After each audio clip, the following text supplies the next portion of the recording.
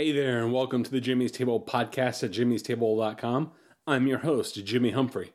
I'm curiously evangelical, politically homeless, and a dreamer of small things. On this podcast, I'm having conversations about the intersection of faith, life, and culture. So if you have honest questions, aren't afraid to have difficult conversations, and want to have a little fun along the way, then pull up a chair. This podcast is for you.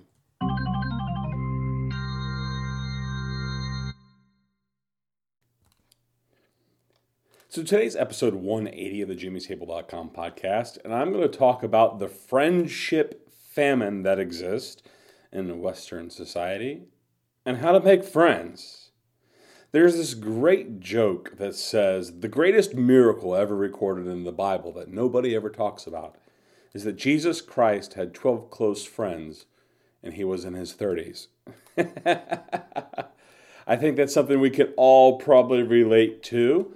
It's something that we've probably recognized as a pattern in, I'd say, most of our lives, that, for whatever level of friendships we had, and we might have had a lot of friendships growing up and through college and maybe, deep into our 20s, but there's something magical about getting into your 30s and getting married and having kids and working and juggling careers and extracurriculars and family vacations and all those fun things that kind of put a stressor and a damper on ultimately making and sustaining friendships.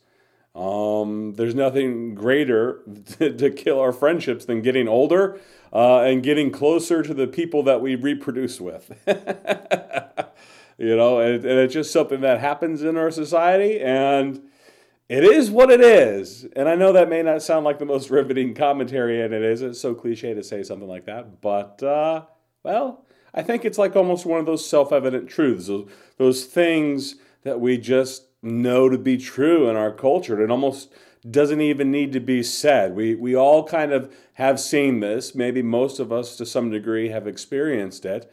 And we all kind of know what the problem probably is. Our lives are just so dang busy, and it's usually busy with people that we love, but at the same time, the people that we love end up, kind of consuming all of our waking attention, and the waking attention that we give to our spouse, to our children, to the extended members of our family, all of a sudden just take extreme priority, and I'm not going to say that's wrong. There's certainly, I think, a place for that. But we definitely know that this happens, and we've all experienced, I think, if you've lived enough life, you've probably experienced it, and you've probably especially noticed it, especially if you were somebody who always was able to have a lot of friends when you were younger. And some of you maybe don't notice that because maybe some of you have always been kind of loners over the years. And maybe only had one or two close friends or never had much of any social circle whatsoever, especially if maybe perhaps you moved a lot. For whatever reason, you may have moved a lot in your life. It's kind of hard to establish friendships when you're constantly on the go. But, whatever the case, this is something I think most people can identify with, and it's something we've noted, and it's something that has actually been greatly studied in recent years. I was reading some research conducted by the Survey Center on American Life, who published some pretty startling statistics, and I have a link to this research in the show notes at jimmystable.com for episode 180 if you want to go click on it. But I have some citations from it as well that I want to go ahead and cite and then make some commentary on. You can read those if you want, as well at the jimmystable.com podcast for the show notes. So according to the research done by the Survey Center of American Life, it says, many Americans do not have a large number of close friends. Close to half, 49%, of Americans report having 3 or fewer friends.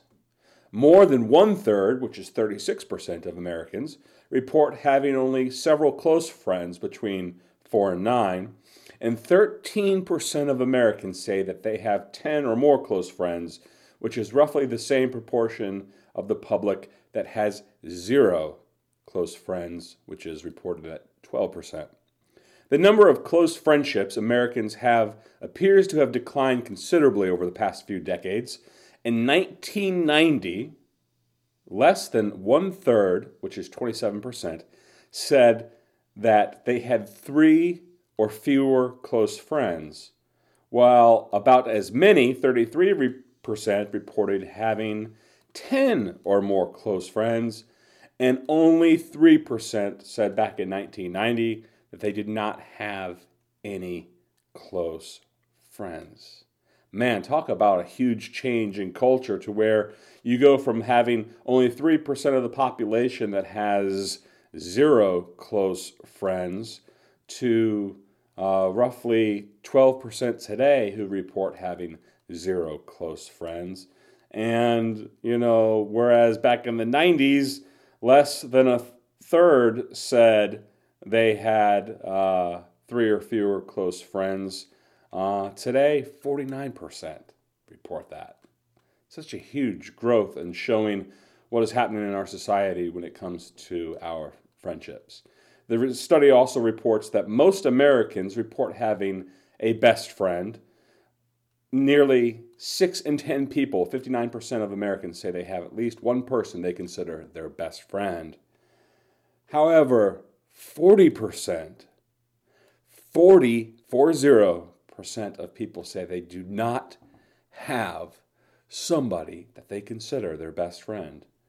And that is fewer today than what Americans reported back in 1990. In 1990, 3/4 of Americans, 75% of us, reported having a best friend. And when you contrast to the fact that only 59% report having a best friend today, with 40% saying they have 0 best friends, that's a pretty dramatic decline in just 3 decades' time. That represents a radical shift in our culture. And it's even more pronounced amongst men. And that's why the joke that I opened up with at the beginning of this podcast about, the greatest miracle that Jesus ever had was that we don't make a big deal about is being in his 30s and having 12 close friends. Because it is reported today in America that less than half of men report being satisfied with their friendships, and only about 1 in 5 said that they have any sort of emotional support from any of their friends, compared with women who report at least 4 in 10 of their relationships having emotional support. So women report double that of men when it comes to having friendships that they consider close and providing emotional support for them. And according to psychologists, increasingly men turn to romantic partners for their sense of friendship. It's been very cliche over the years that, a husband and a wife will, consider each other their best friend to be their spouse. And especially men who, in turn have less and less friendships outside of the home and less friendships with people outside the home. So they in result turn to their spouse to be their best friend. But according to psychologists, this arrangement where romantic partners increasingly find each other to be their best friend kind of is dangerous. One psychologist says it may seem like a good solution, but it works neither for the man nor the woman they look to for that fulfillment, to look for the other person to be their best friend. The psychologist said, putting everything on a romantic partner can strain a relationship, he said, whether it is going to a female partner exclusively for emotional support or depending on her to cultivate friendships and get-togethers for holidays and weekends. It is crucial, they say, to have multiple people to go to for support, for different perspectives, for different reasons in your life. And if I can get a bit personal here, I can kind of personally vouch for a lot of this. In much of my 20s, I had a pretty good friend group. I worked hard at cultivating some friends in college, and and outside of college, and I had a couple years maybe where I kind of faltered on that and ended up kind of alone. But at some point, I did something, and I eventually started making a lot of friends, and I became very successful socially. And I never lacked a good friend to hang out with or to share something of my heart with another person. Then something happened when I was about 30. I moved across town, I got married, and then COVID happened. And all this put a great strain on a lot of the friendships that I had cultivated over the years. And many of the friendships that I had during this entire process, which was about 8 years of moving across town, getting married, and then experiencing a couple years of COVID, all those things, all those events, all those stresses really put a lot of strain on a lot of my friendships that I had, and many of those friendships essentially withered up and died. But all this was dramatically changed, and my world was rocked when my ex and I decided to get a divorce. And during this process of considering my options of immediately after the separation and what I was going to do with the rest of my life and how I was going to move forward, I had to make a decision. Do I continue to live here in the Charlotte area where I currently reside? Or do I move back up to Virginia to be closer to my parents and to start my life over 5 hours up the road? And I almost made the decision to go be with mom and dad and to be closer to with them and maybe even live with them for a period until my divorce was at least finalized. But I quickly had a change of heart during this entire scenario. As sudden news of my divorce sent shockwaves and spread throughout my social circles, people, they saw me. They saw me suffering, and they ultimately wanted to help. And friendships that had withered over the years, and some of them that had even completely died, suddenly began to flourish again. And those with whom I only had become casual acquaintances with over the years of my marriage, and only lightly rubbed elbows with, those people suddenly became really good friends of mine. So, what can we do to make friends as an adult? What can we do to cause our friendships to flourish if we find ourselves to be in our 30s or 40s or 50s or even later? What can we do to make our friendships flourish? What can we do to make friends? And so I want to go ahead and turn this podcast to the attention now from diagnosing the problem of what we've experienced as a culture to making some suggestions. And my first suggestion is I recommend getting a divorce. Nothing will energize your friendships like getting a divorce. I kid. Well, sort of, not really, but I kid. I don't recommend getting a divorce. Before getting a divorce, please consult with your pastor, your priest, your psychologist, and trusted legal counsel. If I can put that out as a disclaimer. Everything said in this podcast is for entertainment purposes only. Don't consider anything I take as advice. But I say that for all the lawyers out there who might, say, hey, you just ruined somebody's marriage. No, I'm not ruining somebody's marriage. I'm just saying, Anyway. So, how do we go about making friends? How do we go make friends? Because we sit there and we think about it, and we sit there and think, well, I feel lonely, and I feel that I'm without friends, and what can I do? Maybe I've moved into a new town. Maybe I, have been estranged from all sorts of friends for a lot of various reasons. How can I go about doing this? Because making friends seems like an impossible task, and I just feel like I'm stuck to be forever doomed to live in my house and collect cats. What can I do to make friends? And I think the solution really boils down to the skills that we learned as children when we were all forced to play with each other on the playground and at school. And we just got to pretty much do those things that we did as kids, but we got to do them as adults. As children, if you recall as a child, you were probably pretty much tossed onto a giant playground together with other children that you didn't know. And we were all forced to socialize in very close proximity to others, to struggle with others on the playground or at school or in the neighborhood. During these struggles, during these activities that we engaged in, we naturally connected with people. People that we just looked at and said, yeah, I like you. You're the one I want to hang out with. And then you just started to hang out with them. Unfortunately, as we get older, our sense of community, though, and our sense of connectedness, and our sense of kind of being in the struggle with other people together has kind of eroded in our culture. Because when we're kids, we're forced into these confines. We're forced into these prisons that they call schools. I say that as a joke. Please don't get angry at me. But we're forced to be in these circumstances together, sometimes often outside of our control. And we just, naturally start rubbing elbows with people. But because we get older and we grow apart and we grow more independent and there's less a sense of dependency on other people and we've kind of become further and further, we drift apart and become our own islands and become our own lives and have our own sense of autonomy.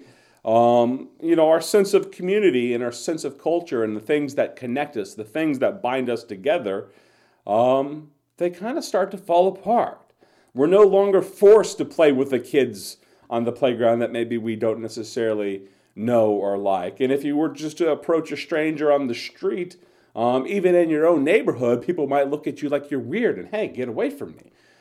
And you become defensive and no longer do you associate with people who are just perfectly strangers to you. You get more and more distance from strangers and you have no interest in interacting with them. And that's just kind of the prediction we're in. But at the end of the day, if you're going to make friends, you're going to have to make friends with people who are currently strangers to you now.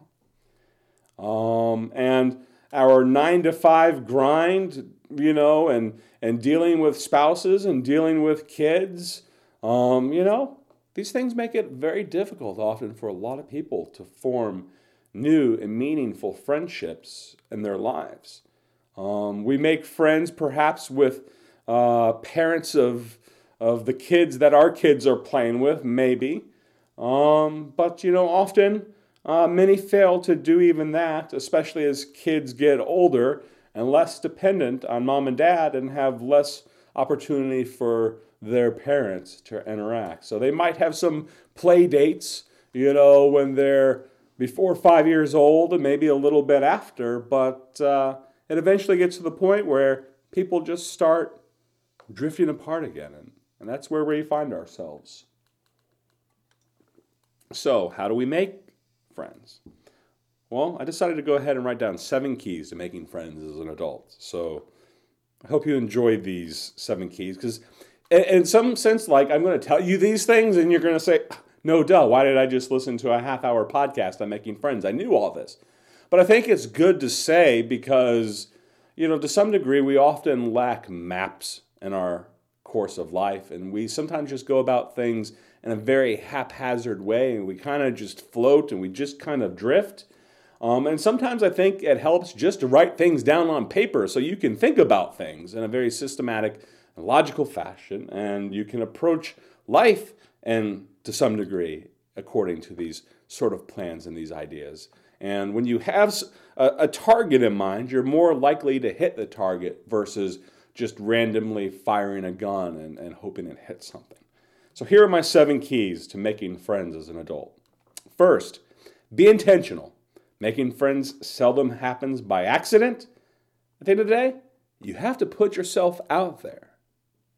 And that can be a big first step, but you got to get out there. You got to get out of your house. You got to go somewhere. You're going to have to do something. You're going to have to put yourself in a place where you're possibly uncomfortable. You're going to have to interact with people who are strangers to you now. So this is going to require some intentionality because we have this natural recoil in us that wants to pull away from people we don't know, from people who are strangers. It's strange how as kids, we were all about approaching strangers. In fact, we were so much about approaching strangers that our parents had to warn us not to approach strangers. If a stranger ever offers you candy, you don't get in the van. And so we learned lessons about things about approaching strangers. And as we got older, we took it more to heart than when we did when we were younger. So you're going to have to put yourself out there. You're going to have to be intentional.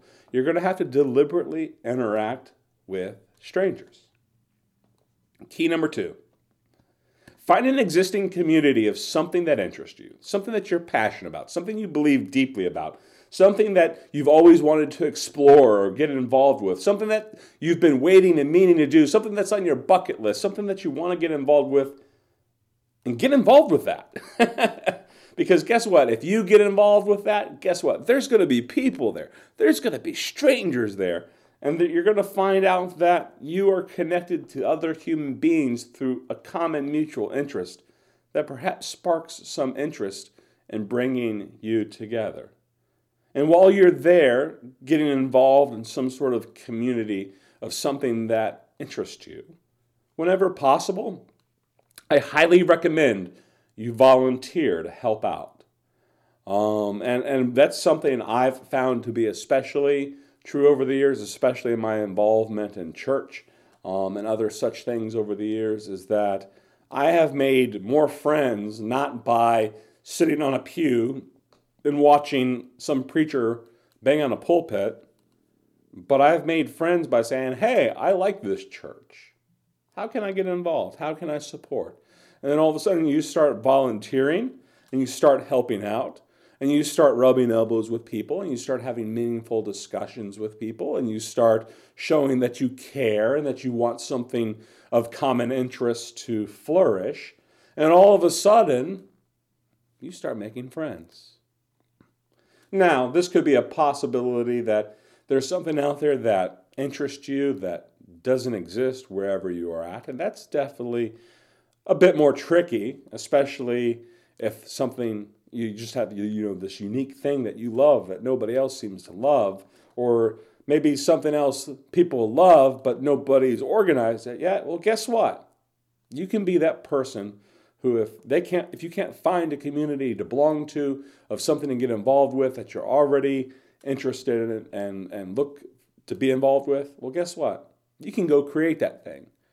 Now, that's going to require some leadership, and that's going to require some extra, just reaching into your gut and creating something out of nothing.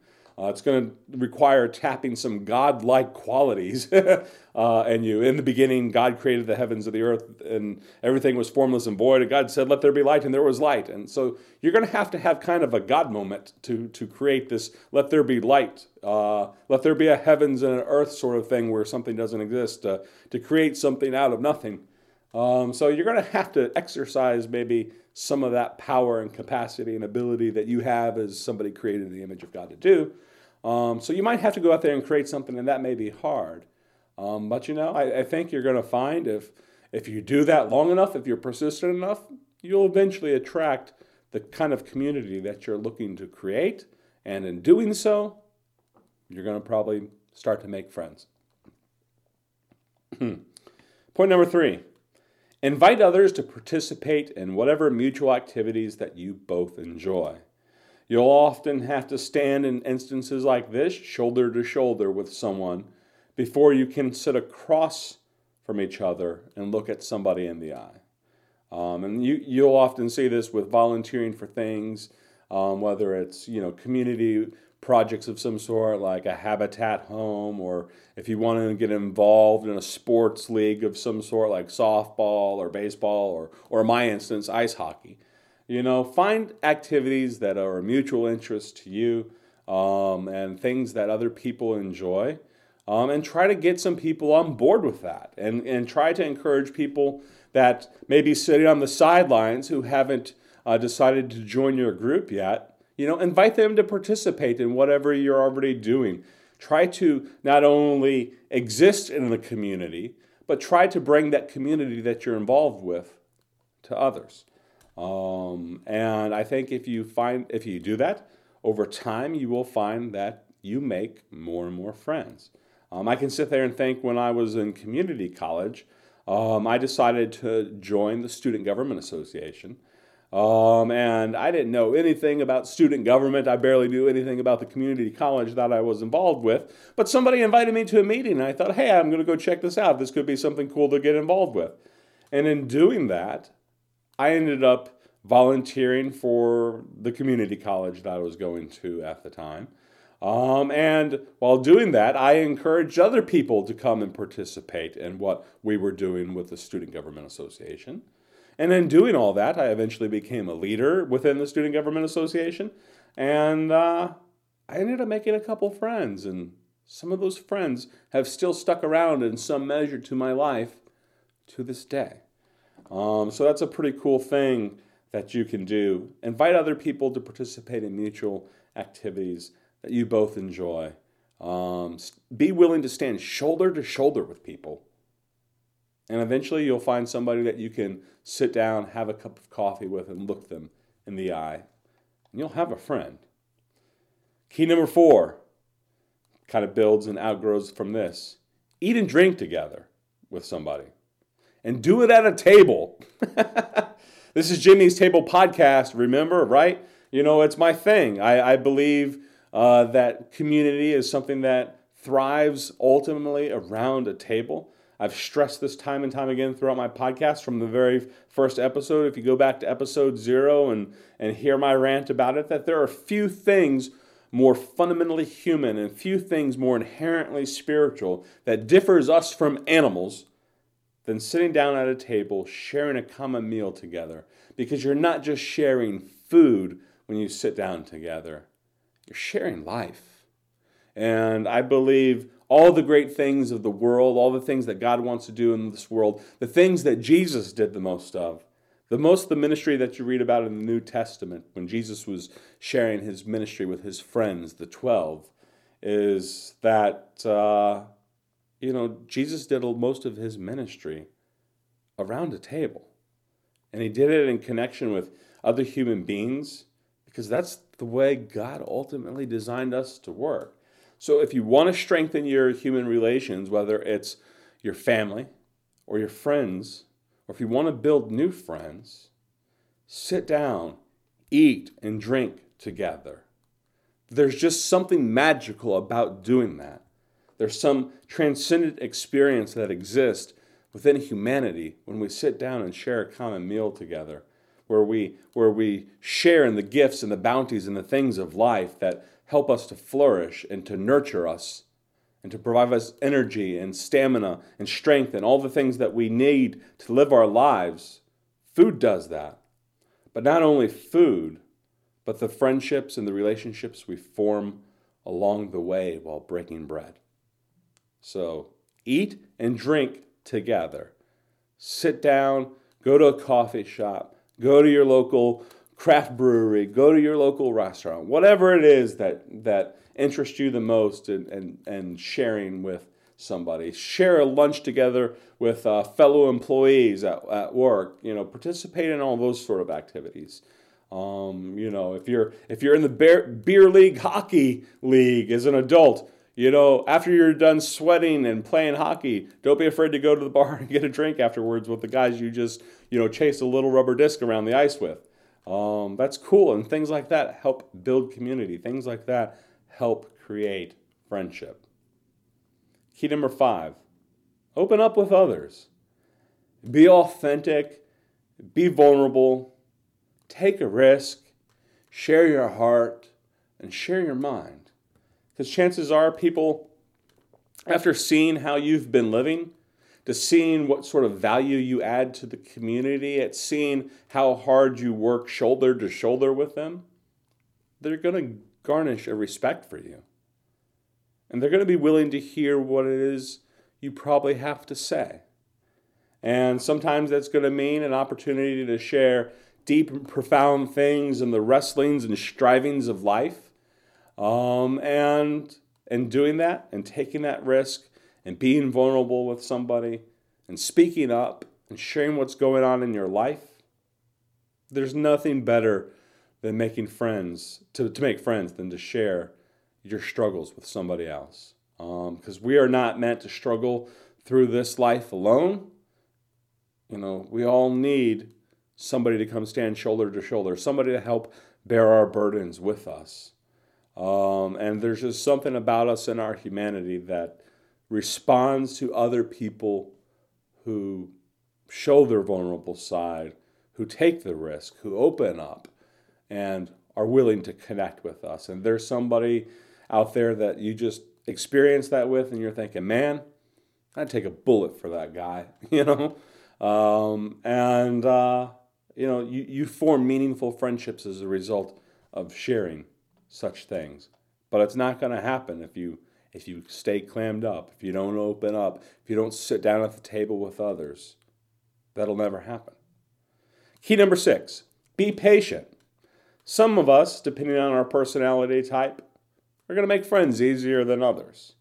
But regardless of your personality type, whether you're an introvert or extrovert, or an introvert and extrovert, or whatever it is you may happen to be, whether you're a little on the shy side or what have you, your personality type is going to dictate to some degree the level of friendships and the quantity and quality of friendships.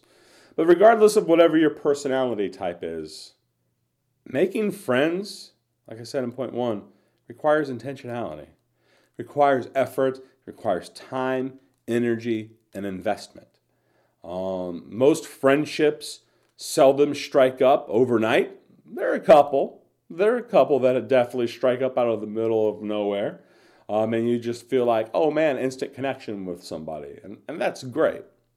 But most meaningful friendships that endure a long period of time, they only do so because there's an intentionality of effort, time, energy, investment. That means you answer the phone when your friend calls, you respond to the text message, you decide, I'm going to schedule a time to go out to dinner with you, I'm going to invite you to participate in the things that I'm doing. There's going to have to be communication in order to make that happen. You're going to have to do things deliberately. And you may not be 100% comfortable with that. I know, especially you super shy introverted types, that may paralyze you with fear at the thought of doing things like that. But most friendships, they seldom strike up overnight, and they're kind of like a plant, where often it takes a lot of time before anything meaningful begins to grow. So you're going to have to be patient, and you're going to have to be repetitive. You're going to have to continually show up. You're going to have to continue like a farmer, sowing, watering, and then one day harvesting. But all that doesn't happen usually overnight, and it takes time. So be patient, and it can be frustrating, especially if you're lonely, and it may make you want to feel super clingy and super desperate. Whatever you do, don't get desperate. Desperate people scare other people away. Embrace the loneliness for the time. Be patient. Just keep sowing, and eventually you'll be harvesting friends left and right, if that's what you want to do. As long as you be patient first. Key number 7, practice love and forgiveness. At some point, you care about somebody long enough, they're probably going to start to do something that you really, really hate.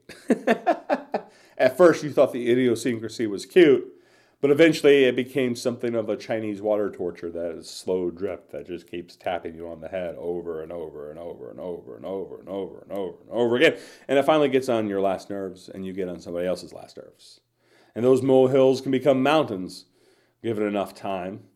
And in order for friendships to thrive long term, at the end of the day, you're ultimately going to have to truly learn to love others and to practice the art of forgiveness. Because without those things, your friendships are going to die left and right, and they'll never get very far.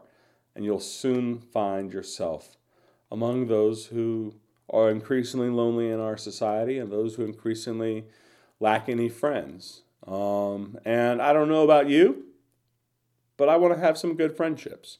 Now, you may not want to have as many friends as I do, and that's okay.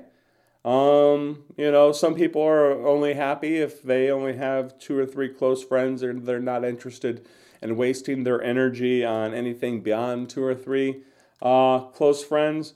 But I would say to that, always be cultivating friendships wherever you can. Don't put a limit on the amount of friendships that you're able to have. Just let things take place and constantly be trying to make new friends.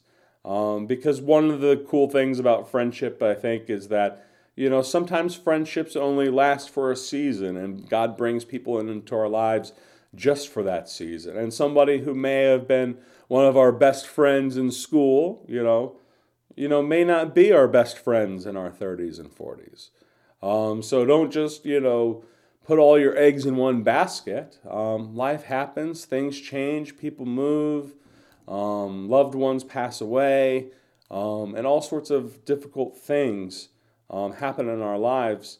And I think if we go about this sort of sense of always being intentional, finding existing community, standing shoulder to shoulder, inviting people to participate, that even though we may only end up having a couple close friends at any given time, there's going to be a sense in which we're always digging the well so that the day we get thirsty, we can go to the well and draw from some water. So always be networking, always be making new contacts, always seeing how you can bless somebody else, always invite somebody else to participate at the table, because you never know what sort of friend you're going to make, what sort of friend that person's going to need in their life, what sort of friend you're going to need in their life, and you never know when those things will blossom. Always try to grow your friendships wherever they're at. Allow them to be fruitful, allow them to multiply, allow some just to take the natural course of a season of a friendship and what it may run in the course of your life. And always just be planting those new seeds. And I think if you do this, if you make this a lifelong habit, then over the course of your life, you'll never find yourself at a place where you don't have any friends. And I think at the end of the day, most of us never want to be at that place where we don't have any friends. So, with that said, everybody, this has been Jimmy Humphrey, episode 180, The Friendship Famine, and How to Make Friends. I hope you've enjoyed this podcast. I hope I've given you something meaningful to think about.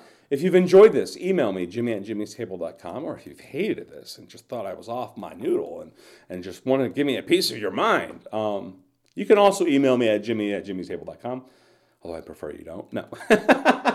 No, feel free. I don't mind. Agreement is not required if you decide to communicate with me regarding my podcast.